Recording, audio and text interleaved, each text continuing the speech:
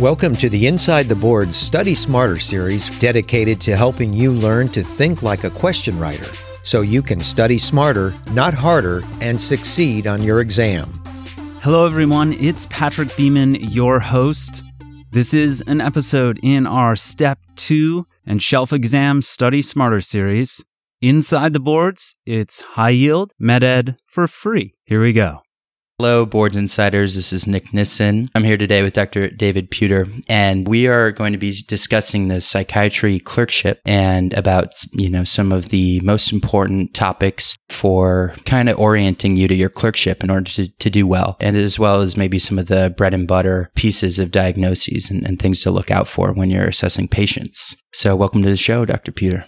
I'm excited to be here. Yeah. So for those of you who may be aware, Dr. David Puder has a popular podcast on psychiatry and psychotherapy that I highly suggest.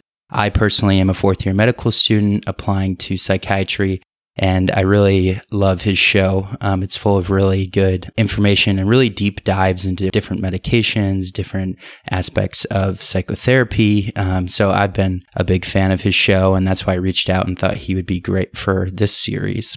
So he went to UC Berkeley, where he majored in molecular and cellular biology and was a competitive rower on the Cal rowing team. I read a little bit about you beforehand. So, and then he went to the Loma Linda School of Medicine, and that is where he completed his psychiatry residency as well. And that's where he finds himself today. Yeah. Is there any major things I missed there? I love teaching. I do a lot of supervision. I meet with medical students a lot, and I'm really passionate. And what gives me the most meaning in life is to think that through education, I can influence people to be better clinicians, better psychiatrists, better mental health professionals. And if I can do that, it just means a lot to me. And I think there's kind of like a multiplier effect in that. So that's what gets me excited. Awesome.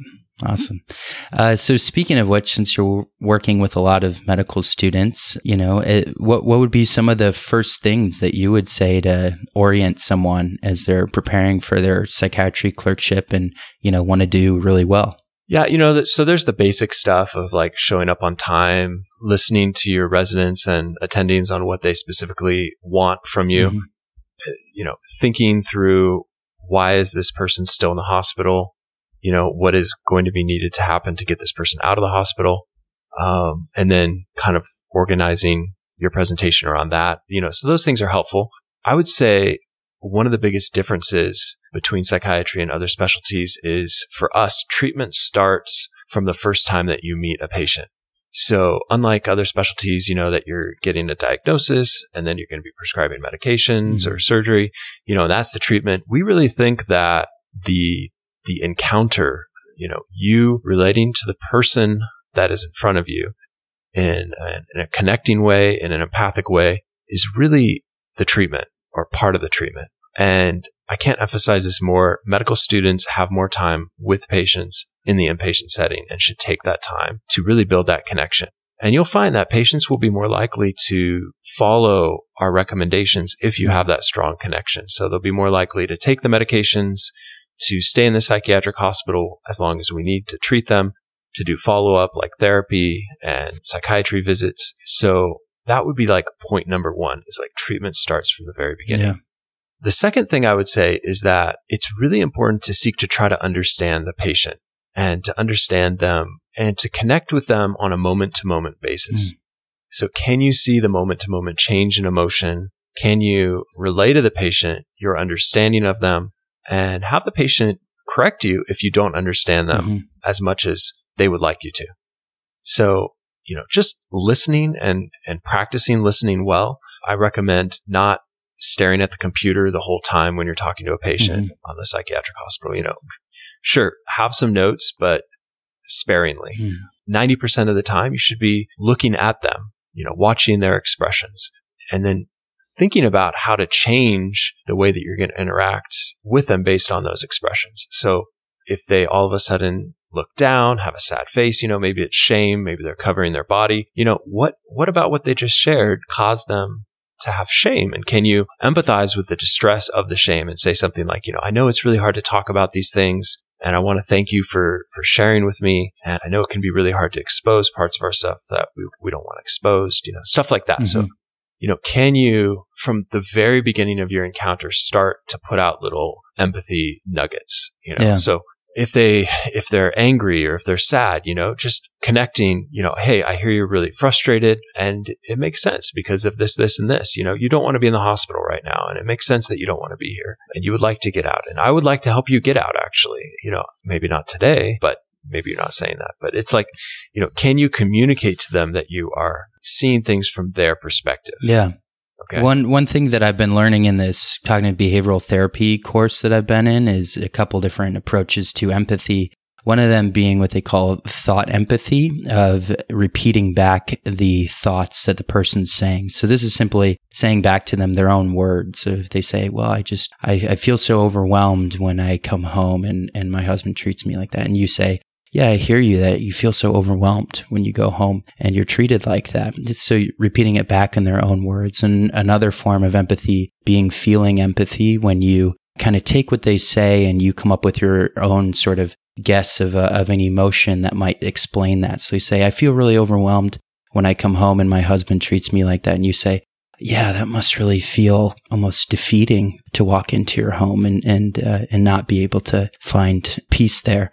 Kind of coming up with something like that. And if someone's angry or kind of confrontational, looking for whatever could be the truth in whatever they're saying. So if they're really angry about, the treatment here has been so terrible, you can say, yeah, you're right. You really haven't been getting the experience that you were looking for. It kind of validating it. No matter what it is, you can find sort of a neutral way to validate it that really kind of quenches the flames. And that will come up all the time in the psychiatry clerkship. Those are excellent. All of those are excellent. I would add, especially when the things are very foreign to us, it can be harder to empathize. Mm. So, for example, someone's having delusions that there's a chip in their brain, and that's very distressing. So I don't want to co-author it and agree that there's a chip in their head, but at the same time, I can empathize with the distress. So find the piece that you can agree with. Right. Like, it would be very distressing to feel like there's a chip in your head and people are watching you. Do you feel safe here? Do you feel like we're watching you? Do you feel like this is a safe place for you? Yeah. And just saying something like that can be very kind. It can be very compassionate. Other things that might be hard to empathize with is if they're upset at the treatment team. Mm-hmm. You guys are holding me against my will and I just want to go home, Mm-hmm. And some of those things are the most difficult things. Like, you are literally the one in the way of the patient achieving their goal, right. So the anger is directed at you. And so agreeing with what you can agree with, like, hey, I agree. It would be very frustrating to be kept somewhere against your will. And then see if you can align with their goals. And are there any other goals that are competing with the goal of just getting out of the hospital? Like earlier, you told me that one of your goals is to not be as depressed and to have good connection with your family. And I want to help you with that and also help you get out of the hospital. So I'm wondering how we can develop a plan that works, that allows you to accomplish all your goals, right. And in a way that's safe. Yeah. So empathy and psychiatry rotation, it's a good place to practice this. Mm-hmm. And, have your resident, if they're watching you, ask them for feedback. One of the most connecting things you can do to the people who are your supervisors are asking them for feedback and being willing to receive it as well. One of the most difficult things is when I come across a medical student or resident that just doesn't want to learn or doesn't value input, mm-hmm. And it can be very off-putting to be in a position where you're here to train, you're here to learn and grow, and yet it is hard to receive feedback, of course. It's always hard to receive feedback. But the more you can ask for it and the more you can learn to tolerate it and, see it as information and not go all bad on one piece of negative feedback, I think it'll allow you to grow. Yeah. Awesome. Well, so I think we started a bit with, building rapport with your patients and getting to know your patients, making them feel comfortable, and then being able to provide that empathy. And I think one thing, the next thing perhaps for us to cover would be, how do you even do the psychiatric interview? What would be some key components of it and things that we definitely don't want to miss? Yeah. So I actually, it was episode 1 of my podcast. I do a deep dive on this, but let's do it because this is so important. Thinking through. So I like to think of like the 6 boxes of psychiatry. Mm-hmm. And the first one is kind of the HPI, history of present illness, past psychiatric history, family history. The second box is the medical history. Okay. The third box is like the social history, the developmental history. The fourth box is substance use. The fifth box is the mental status. And the sixth box is your formulation. So your assessment, your plan. And all H&Ps should have this. You should not miss one of these boxes, okay? Because each box is as important as the other box. So for example, medical history, like don't forget your medical history. It's on your mind. You're coming from other rotations where you're evaluating medical history. And in psychiatry, these things can cause, medical issues can cause psychiatric issues. So let me give you an example. Obstructive sleep apnea. If someone's really tired and they say they're falling asleep at the car or they're falling asleep in different situations, obstructive sleep apnea could be the cause and could be provoking the depression. And you can't treat the depression successfully unless you also treat the obstructive sleep apnea with a CPAP or a dental appliance. So other things is like traumatic brain injury. Traumatic brain injury, if you miss that, you may think that a person is bipolar, or you may think a person is schizophrenic, where really it's just they've had a couple really bad head injuries and they're irritable and they're impulsive. And then when there's some sensorium drops, their total brain function, maybe a little alcohol, or then they put some testosterone on board and they're sleep deprived. It's like all of a sudden they're doing things that look fairly manic. So getting a history and the temporal relationship of when these things happened and then when the symptoms happened, Other things are like strokes, did the stroke precede the mood disorder? Thyroid issues, like are they hypothyroid, which can lead to depression? Hyperthyroid, do they have autoimmune diseases? Do they have rheumatologic diseases and they're on steroids? There's a couple times where, it's been the steroids. The steroids are the issue. The steroids can cause all psychiatric issues. And so understanding which medications they're on and if any of the medications they're on can provoke psychiatric issues. So that's like one box, right? And that's as important as any other box. And as physicians and as psychiatrists, we will see that, whereas other people, maybe therapists that they're seeing outpatient, will not see those components as like, they may just miss it. Another box here is substances, so if someone's using methamphetamines and they come in with something that looks like a psychotic episode or a manic episode, you're asking yourself, is a patient with schizophrenia using methamphetamines? Or is the methamphetamines looking like something like schizophrenia or mania? Did they have episodes of psychosis or mania outside of substance use? What is their brain like off of meth? And, so meth, if they're smoking meth, maybe for the next 3 days they're crashing, they're sleeping all day long, they're irritable. That's not mania, okay? Person who's manic will come into the hospital and it may take 3 or 4 days to get them to sleep more than 6 hours a night, even on heavy antipsychotics and lithium, Depakote, So how someone arrives to the hospital, how quickly they get better tells you something. Other drugs that you should be really curious about are things like fentanyl, opiates. Nowadays, we're having an opiate epidemic, but specifically the third wave is fentanyl and fentanyl analogs. And a lot of you may miss this because it's actually not the history they're going to give you. A lot of people don't know they're taking fentanyl. They think they're taking street heroin. It's also in cocaine, it's in methamphetamines, but you may see the withdrawal effect, right? So you may see the classic signs of withdrawal of opiates. And so that could be something on your radar.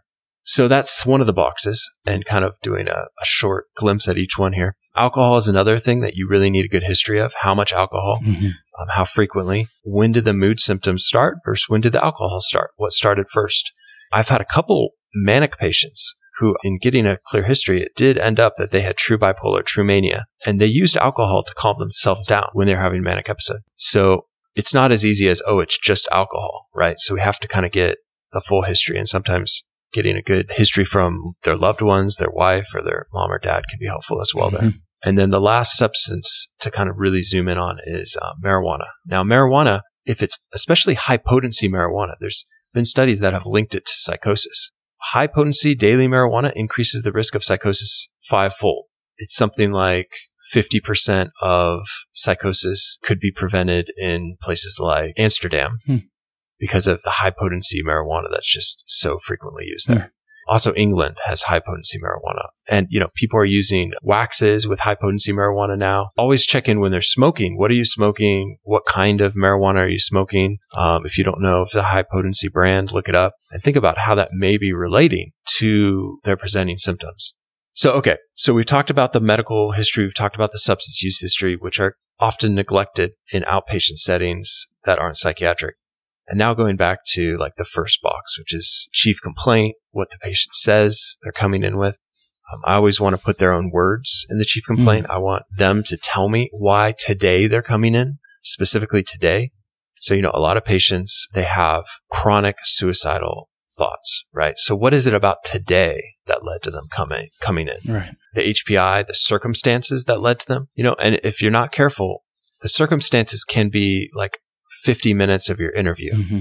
So the acute stressors are important to listen to and to empathize with, but it's also important to get other things in the HPI, such as like SIGI CAPS, sleep, interest, guilt, energy, concentration, appetite, psychomotor agitation, retardation, suicidality.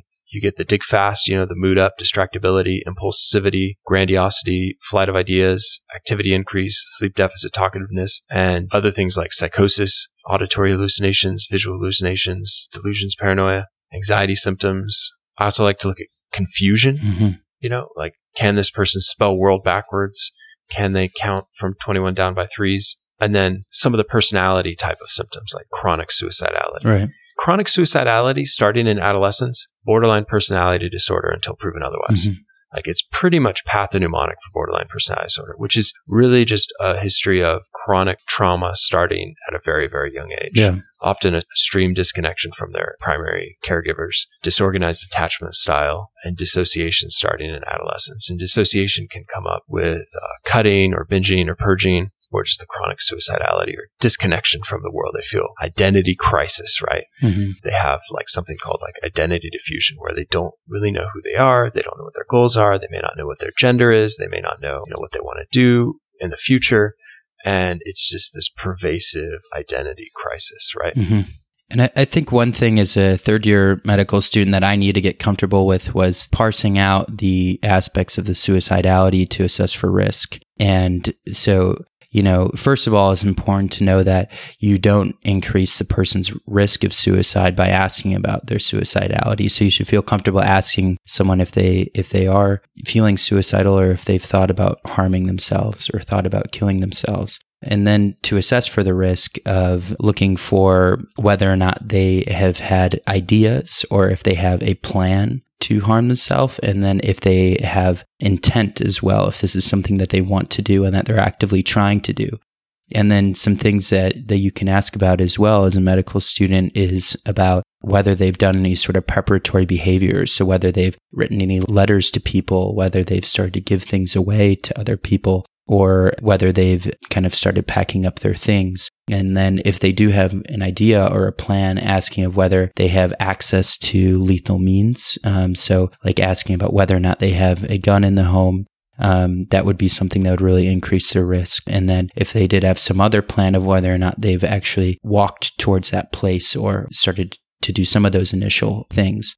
Those are really big in being able to, really assess how risky this patient's situation is. Yeah, all of that is completely true. And I would add, is this someone with borderline personality disorder with a chronic history of suicidality who's now had, maybe a breakup, and so they're acutely suicidal? And usually in the psychiatric hospital, within 2 or 3 days, they can snap out of it. Versus, is this a melancholic depression? Men kill themselves 4 times more than women.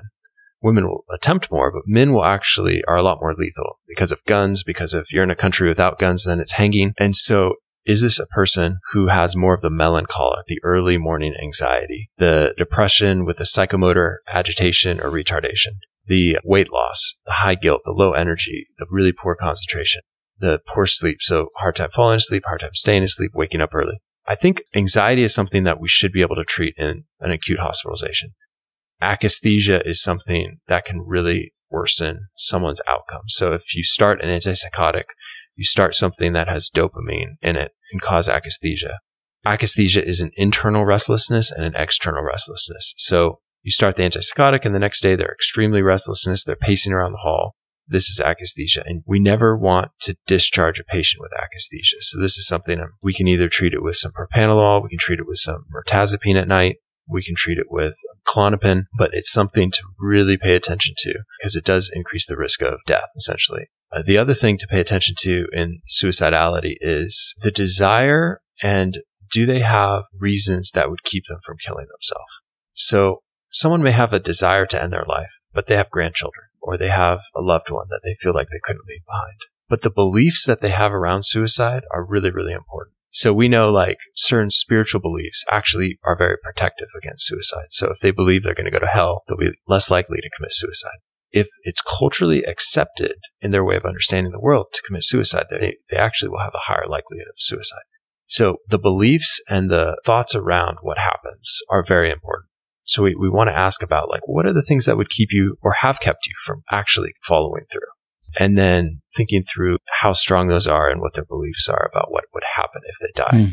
People who get close to suicide start to believe that the world would be better off, their family would be better off if they were dead.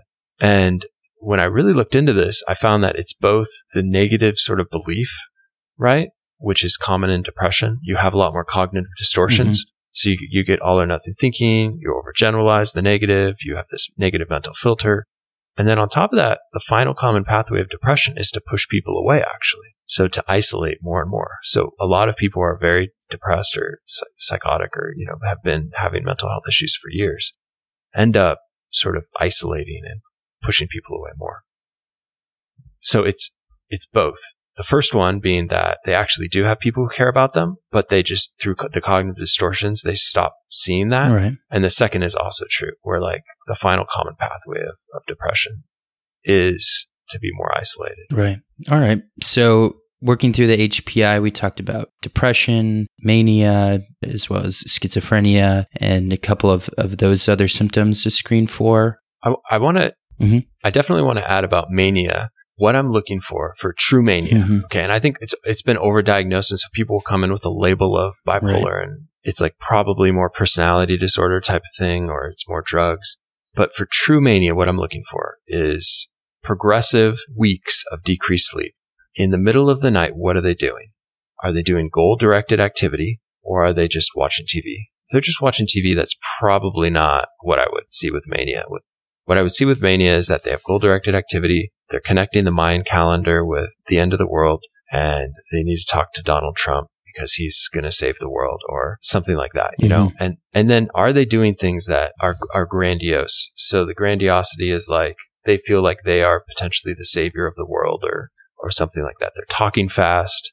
They have a flight of ideas. They're more impulsive, but the grandiosity is usually there in true mania. And then when they enter into the psychiatric hospital, once again, it's harder to get these people to sleep. So if you, like at our psychiatric hospital, we have a really good way of assessing how much sleep they're getting per night. And these patients will come in and they'll be up sleeping maybe 3-4 hours a night. They'll be up the rest of the night. And even on 30 milligrams of olanzapine and, 1200 milligrams of lithium, they will still be up. And then we add on maybe some other sleeping meds. And it's like day 5 when they get that 8 hours of sleep. So if someone has borderline personality disorder and you put them on 5 milligrams of olanzapine and some trazodone, maybe 50 milligrams, they're asleep for the night and they just got 10 hours, or 8 hours of sleep. So that would be very, very unlikely for someone with true mania. Yeah. That would be more like pointing towards like something like a personality type of issue. Okay. So moving through those boxes, was there anything else in the HPI for us to cover? Or? I think it's good to touch on schizophrenia a little bit. So with schizophrenia, the most common symptoms are the auditory hallucinations and the delusions and the negative symptoms. So usually they have a history of not dating a lot as a prodrome. So it's not like they have a history of 20 volatile relationships with the opposite sex, and so these people are a little bit more isolated. And then when they have the symptoms, the auditory hallucinations, the most common for women are you're a slut or you're a whore. For men, it's you're gay, you're stupid, that kind of thing. Or for women, it's like you're ugly. Those are the common auditory hallucinations. So I actually ask those, like, hey, do you ever have voices that you hear in your head, kind of derogatory, or I don't use the word derogatory, but bad things that are said to you about you? Yes. And they won't tell you if they're a man that they have these, that they're gay or they're not going to tell you. But if you ask them, they'll say, yeah, that happens. Or you'll kind of get the nod like, oh, yeah. And So the delusions you may not see, right? But you may witness them. So they may not eat any food that isn't coming out of a can, or they may kind of like isolate in their room and like try to hide from everyone, you know? So some of the delusions are things that you may actually get from the nursing staff. And it's really good to like check in with the nurse that's been following them. Hey, any sign out, anything that's happened, and try to get them to describe what actually happened. So sometimes in the notes, you'll hear things like responding to internal stimuli. So like actually ask the nurse, like, hey, what do you mean by that? Like what actually happened? And they'll say, well, the patient was standing in the room batting at something that we couldn't see in the corner. Okay. And so I actually would put that as like what actually is happening. You know, I would put that word for word. I wouldn't put like big words like responding to internal stimuli. And the last important thing to really not miss is catatonia. So catatonia can be from depression, can be from bipolar, can be from psychosis.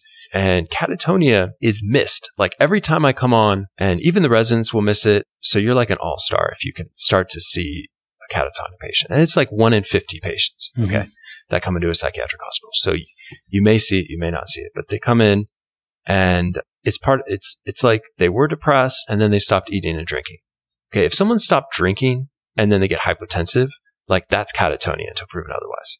If they feel like they're frozen in their body and they feel this intense anxiety, and they may have the slowing down of their movements, they may repeat things back to you. So you ask them a question, they may repeat the question, they may repeat their answer to the question. In the history, I just caught one this last weekend, and I just had this gut feeling like, okay. And then I checked his range of motion, and he was kind of globally stiff in a way that he couldn't relax his muscles. So I gave him, 1 milligram of Ativan IM, and I came back half an hour later, and his speech wasn't as delayed. He had about a 3-second delay. It went down to about half a second delay just from one dose of Ativan. And so, the treatment is to really increase that Ativan and to keep it high and to get out of the catatonia. And you've pushed the Ativan too high when there's lateral nystagmus, when you move your finger back and forth. And that usually happens at around 15 milligrams of Ativan. So we push it pretty high. And the other treatment is ECT. And one of the mistakes I made early on as a resident is I thought you give the test dose of Ativan and then you schedule the ECT and you wait for the ECT. And so we had this guy and he was completely locked into his body. And he was like, please give me more Ativan. But it was more like, please give me more Ativan. And I was like, I'm sorry, man, you're going to have to wait for ECT. It was like 5 days, They had to do the first test dose of ECT and then they did the other one. He got better eventually, but I think in retrospect, I would have dosed the Ativan up until, the night before ECT or something like that. Yeah, catatonia, man, read up on that. I'm going to do a full episode on that in the future on my podcast. I'm working with a resident doing it like a deep dive. I want to look at like all the articles on catatonia. It's such a rock star thing to catch. Right. Like if you're a medical student and you catch catatonia, they'll look at you different the rest of your rotation. And the patient can be so much better after a couple of hours with some Ativan or some other benzo. Oh yeah. It's amazing.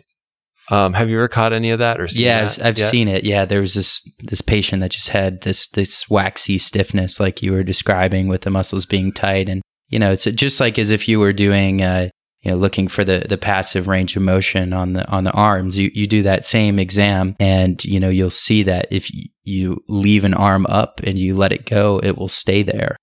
Or it might drift down slowly as if it were made out of wax.